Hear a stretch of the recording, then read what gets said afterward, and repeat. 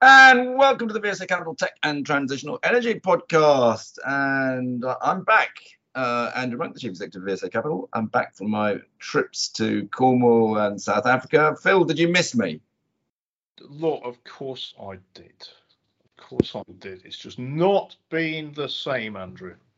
What the bloody hell did you do with the markets, though? They're all falling out of bed.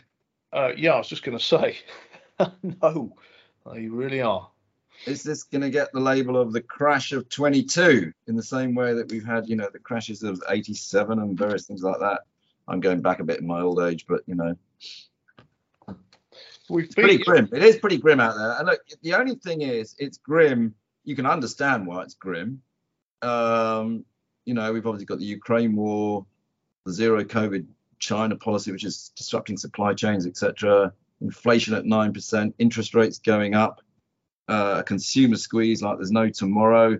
I mean, the list is endless, but we do know all about it. So in a way, it should be factored in. It clearly isn't, because the market's down 180 today. And we saw big slides in America last night and Asia this morning. But, there's the what if. What if one of those negative things was removed, which it could be? Does the market then go better? I don't know. Anybody who's got a view, feel free to direct message us. Yeah. What I do know is this. I'll tell you what, I'm going to interrupt you again. What I do know is this, right? If we look at something like the dot-com bubble, all right, I remember at the time I was broking ARM very aggressively.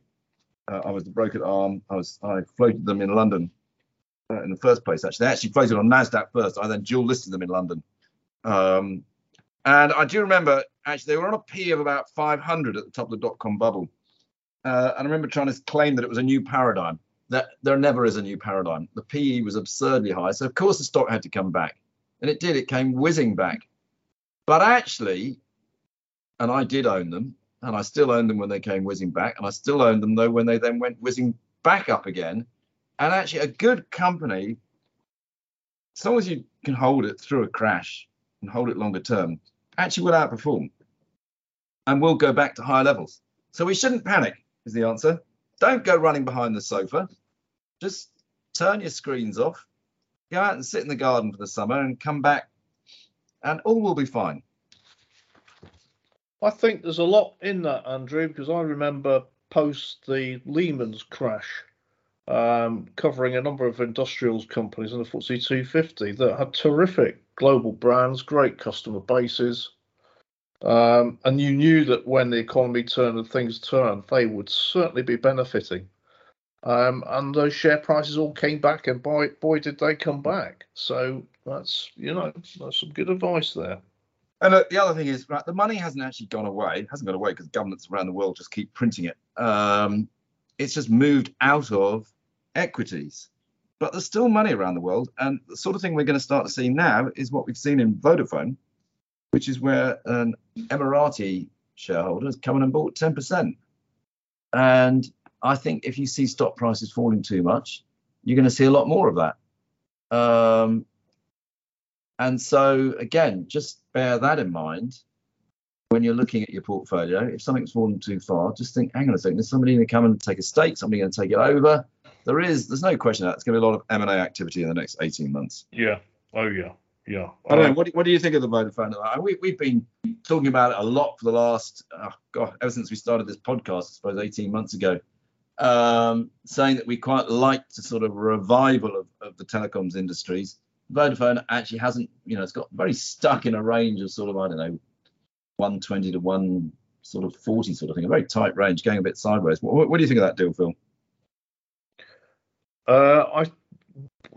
Well, having changed mobile phone provider, I mean, look, you could change. It's not always the smoothest of processes, but once you've got a good provider and used to it, you're pretty unwilling to change back. There's a good degree of stickiness in the business. And my provider, who remain unnamed, has been putting their prices up, but actually the prices were so good in the first place. You're thinking, well, that's quite bearable. So there's a decent element of stickiness in these businesses. Whereas if you're, a retailer or you've got certain retail products, you might want to switch to something that's a lot cheaper the next week when you go and buy it. it's easier to do. So, do you think you're on Blue Peter or something? You can't name what the sticky back plastic is or whatever. It was complicated. Yeah, well, all right then. There you go. I'm with Virgin Media, my mobile, and their network is provided by Vodafone, Andrew, and it's very good. Very good. Look, I actually think, whenever I would be a buyer of Vodafone. At the end of the day, look, you've got these guys coming in buying 10%. According to my screen here, it's yielding 6.5%. It's a 30 billion market cap company. Mobile phones aren't going away. What's the bloody downside? And it's throwing off plenty of free cash. Correct. So actually, I'd be a buyer. I'd join in with the Emiratis and I would buy Vodafone. There you go. There's a view for you. Now, we're just talking about things falling out of bed and craziness. One of the crazy things I want to just point out to you is that if you remember a year ago, everybody was jumping up and down and saying, we've got to change the rules in London. We've got to allow SPACs to be floated. Look, everyone's doing SPACs. We're missing out on a trick or two.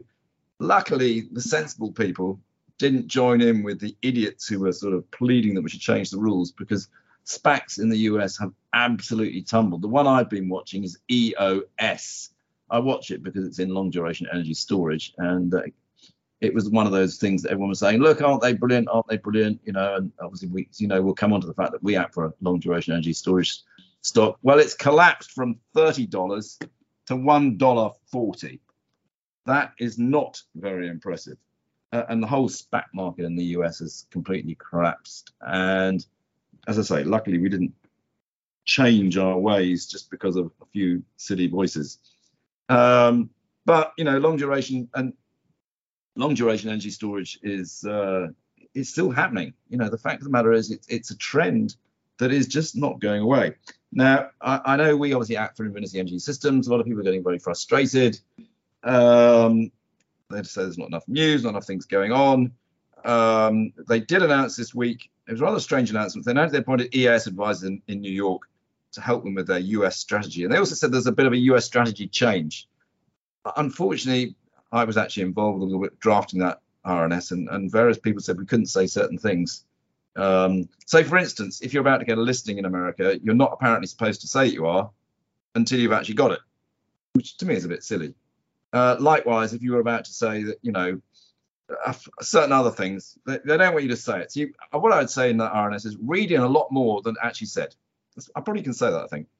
The other thing that I would say is, at the moment, most people are aware that debt around the world is going through the roof. I think I read something like it's $340 trillion global debt. It's crazy. But what I will tell you is that in California, they actually this year ran a $97 billion surplus. That's extraordinary. Wow. So California is awash with money. California wants energy storage. California actually wants non-lithium energy storage. The one issue, though, in California for our client is California wants to buy an American product backed by American investors for American users. So you've got to make your company look American. Actually, wasn't that sort of what the RNS was saying? Could have been. Anyway, there's another little clue for you. God, I'm giving away the clues today. You are indeed. You've got to read into a lot of my thinking, and a lot of my thinking is pretty wacky, but there you go. Now, there's a few little results and news bits out today, not a huge amount, but we've also, I've seen a couple of companies, I think you've seen a couple of companies, we may come on to that, but I saw Diploma had some pretty good interims. I don't know if you looked at them, Phil. No, it didn't. All right, I confess, I missed Diploma. You spot some and I spot some. Come on, tell us about Diploma, Andrew, because it's seals and medical equipment and stuff. It's really good business, that. Yeah, no, look, Diploma is a good business. I mean, I wouldn't say that I'm the world's expert on Diploma, but we have picked it up a few times actually on this podcast. Basically because it seemed to keep on delivering. Anyway, yeah, no, look, it had I've forgotten which day it was. It was one day this week anyway, and I think there were interims. But yeah, they're just sort of knocking in the numbers with sort of 20% plus growth. And it's a quality business, isn't it? Yes, it is. I don't think they're about to fall off a cliff. They seem to be able to keep it going. Yeah, it's been listed for a good while, and to deliver in this environment is a very credible thing to be doing. But that's a good company. And I'll tell you what, they had a 20% increase in the interim dividend, and the outlook positive and unchanged. So you can't ask for much more than that. So that was one that I saw out this week. Go on, your turn, and we'll go backwards and forwards on a few results. Why not? I saw. Okay, so we talked about defence for obvious reasons, but you see, defence technology company Kinetic had its full year results. The ticker on that was its QQ.L. And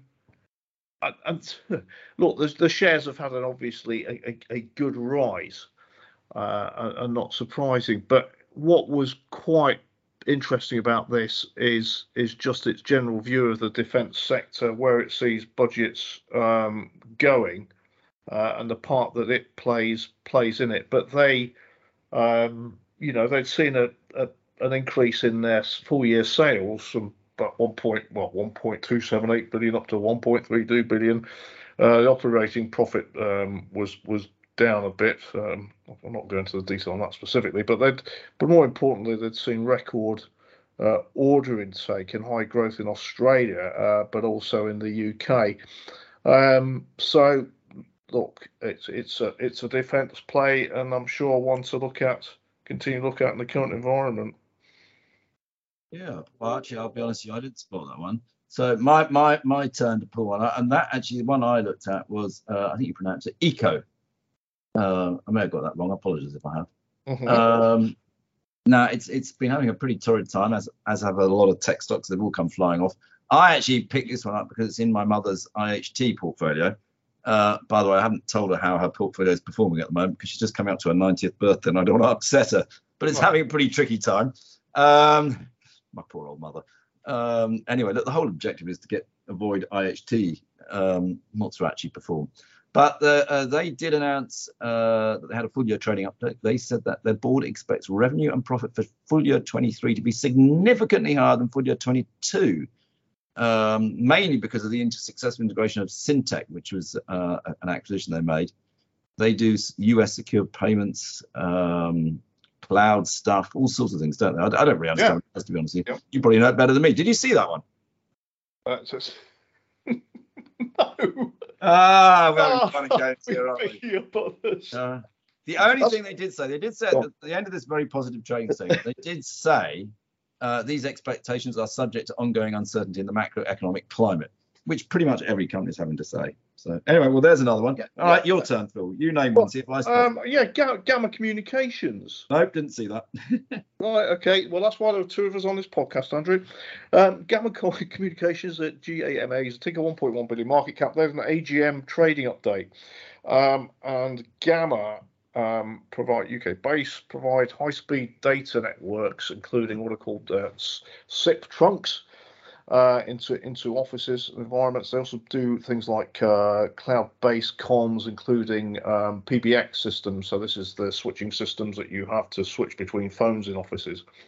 And they had an AGM trading update, and they've said that they're expecting sort of second half revenue growth of 10%.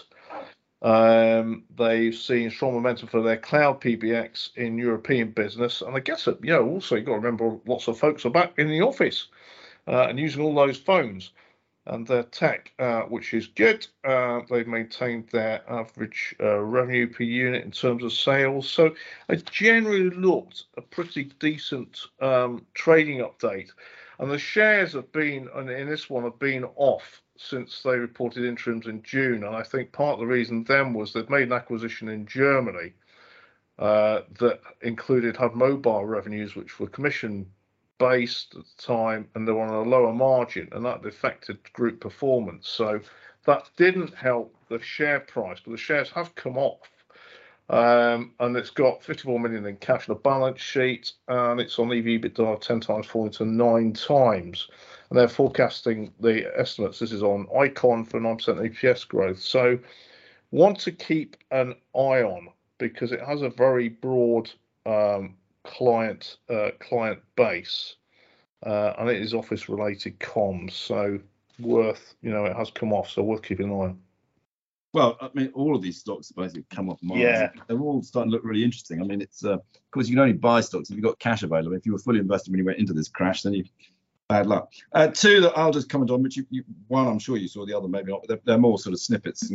But I noticed that Nanaco Group, which is fascinating, they're having this litigation against Samsung.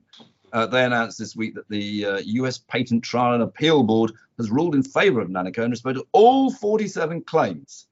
Nanaco at some stage are going to win. I mean, unfortunately, the stock price now is just a litigation bet. But I find that interesting. And then the other one, which I'm sure you saw today, which it was, I mean, I love the way they wrote this RNS, but it was Darktrace. Yes. Statement in relation to recent media speculation. Yes. Darktrace notes the recent share price movement and also media speculation about the company in relation to its civil proceedings in connection with the sale of autonomy. Neither Darktrace nor any of its acting executives was a party to the civil proceedings. Neither Darktrace nor its acting executives are the target of any investigation. We see no link between Darktrace and the civil actions against Dr. Mike Lynch by Hewlett-Packard or its subsidiaries. There's been no change to the prospect or trading of the business since our last update. Full stop. That told you, didn't it? Well, it did. Yes, and the judge on the civil case was a 1,600-page finding. I thought, my word. Anyway, that's nearly as long as the Johnny Depp Amber Heard case, or case number 3, isn't it? But I forget how many litigation or court cases they've done between the two of them. They just keep going back, don't they? It's like sort of Harry Potter or something. You have about 6 series or something, The Amber Heard Johnny Depp saga.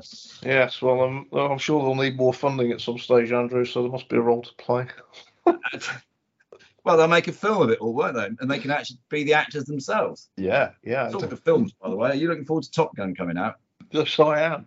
Oh, I'm so excited. I mean, it was Top Gun. The first Top Gun has to be one of my favourite films. Top Gun Maverick, or Top Gun 2, whatever it's going to be called. God, I can't wait to go and see it.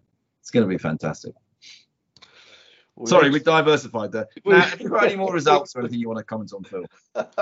We did. Other one I spotted this week was iDocs. iDocs is a ticket, IDOX, 284 million market cap. First half results, a software company. I don't know if you've come across these guys before, but they provide software into the public sector. And this is for land, people planning is the way it's described, planning systems, election management software, but also, and I know this, they do engineering document management software for industry, including oil and gas and architecture, construction, mining. But they had a first half results, and their revenues were up 7%, 33 million, adjusted EBITDA of 11 million, and that was up 8%. And order intake up 7%. So actually, in given circumstances, nay bad. And I guess if they're providing their software into councils where spend has been under pressure for so long, we've forgotten how long it's been under pressure, and the spread of industries, that's probably a pretty good thing as well. It's pretty diversified. Yeah, it's a stock that's been around for a while. It's been a pretty volatile stock, isn't it? That's right. Yep, it has. Yeah, okay. Has. Any others? Yeah, do you know what? God, the messages in this market at the moment. This is for the chip industry. ST Microelectronics. They're a global major, and they, I know them. They provide silicon chips for the automotive markets, smartphone markets, mobile networks, cloud services. But they came out with just setting out sort of longer term goals, really. And it said that they came out with a midterm sales target, which was 30% increase from the top of range of its expectations for this year at 15 billion, and a longer range target of 20 billion by 2027. But it was a really sort of, a positive update. And how it was seen, particularly the electrification of automotive driving things for them. But they supply Apple and they supply Tesla, ST Microelectronics. Infineon as well, another chip maker, increased its guidance, albeit by €500 million to 13.5 billion. But it was an increase in guidance. And then Samsung And here's inflation for you. Samsung apparently are putting up their contract manufactured chips, ones that they make for other people, up by 20%. Yeah, and so on one hand, you're seeing sort of positive demand from these folks. So clearly, right now, they're seeing no lack of demand from their end customers, be it in the in the automotive space or mobile networking. So yeah, we shall see, and that's the key in all of this, isn't it, Andrew? Is to see where real demand is falling. I think it will fall off a cliff, to be honest with you, Phil. I think the summer is going to be, we're going to see quite a significant sudden switch.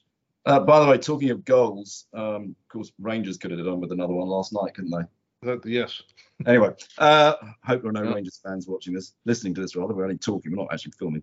I'll tell you what, I saw a couple of companies this week, one of which I saw with you. The one we saw together was actually a really interesting meeting, I've got to say. James Cropper. They're in closed period, so we unfortunately couldn't discuss anything that was, very up to date, shall we say. But it was very interesting catch up. A lot of people think James Cropper, family-owned business, making, smart paper, or should we call it like that? But, I learned an awful lot from that meeting, Phil. That business is changing really quite dramatically. Very impressed by the CEO, Phil Wild. But the sort of stuff they're doing with plastics, and particularly outer plastics rather than inner plastics that are completely reusable, the sort of recycling they're doing with all the McDonald's coffee cups and things like that is incredible. But also what they're doing in hydrogen, and their aim to get basically 50% of their business into, whether you want to call it, the green ESG space within a couple of years was very ambitious and impressive, wasn't it? Yeah, I mean, the CRPR for investors is the ticker, and it's 110 million market cap.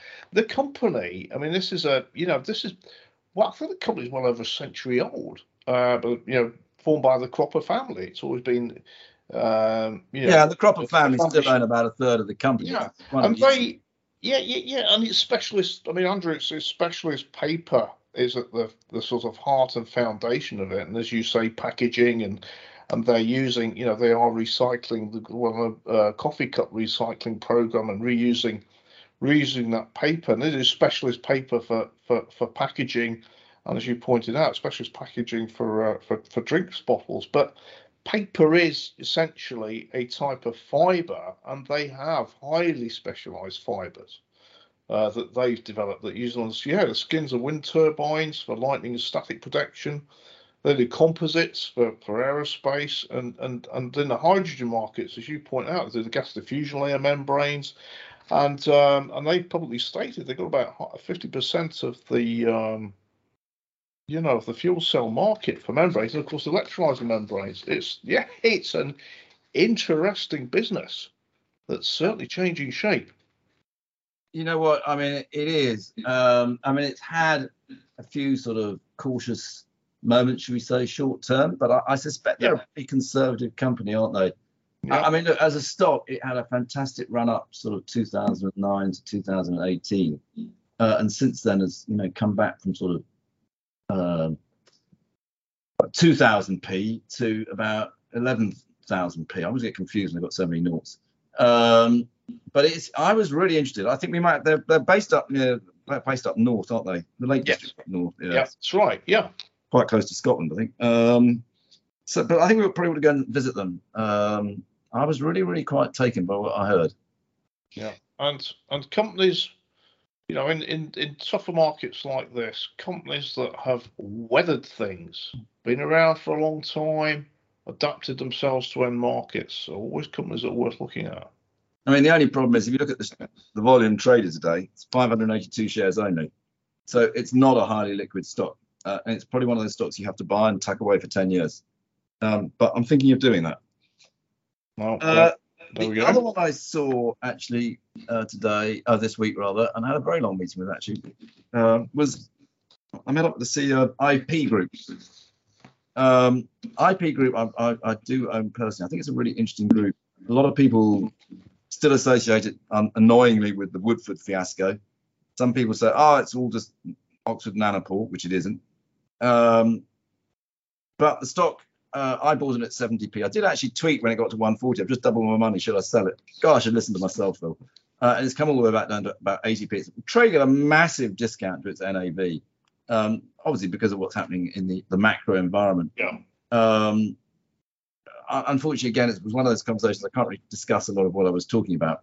But for what it's worth, I do think it's an incredibly cheap stock at 78p. The one interesting conversation that I had, which was we were talking about ARM, the old FD of ARM used to be on the board of IP Group and is still very close to the company, and they've been in, and we were just talking about ARM and it's floating on NASDAQ, how disappointing it was that it was not floating in London. And I said to him, well, actually, the big mistake is that what they should have done is dual listed it on Aquis. It would only have cost, well, obviously the float hasn't actually happened yet, but that's what they should be suggesting. It would only be an additional de minimis amount of money, and it would mean that all UK shareholders could actually buy in, as well as it being on NASDAQ. And of course, Boris Johnson could stand up and say, yes, I got ARM back into the London market. But I don't think he'll do that. Boris hasn't heard of Aquis, I don't think. He'll probably go, Aquis, is that water? That's no good for Partygate, is it? Oh, that was a bit of a naughty one. Anyway, it was a very interesting meeting, and I think IP Group is very, very cheap. If you look at it on the chart, again, it's come off, obviously, because all of tech has come off. But it's back down on its lows, and I believe it should be bought. There we are. Probably a good one to wrap up on there, Andrew, I think. Yeah, because, I mean, there's actually not a lot of news, and the market's horrible, so... as usual, if anybody disagrees with our views, do tell us. We're always interested in the other side of the coin, because coins do have two sides. If anybody's got any questions, want to just get directly in touch with us. Hey, if anybody wants to sponsor us and pay us lots of money, feel free to get us in touch as well. No, that's a bit of a joke, really. We do it for free. We love it. Very good. And we will speak again next week, because I am now well and truly back in this country. Excellent. Look forward to catching up next week, Andrew.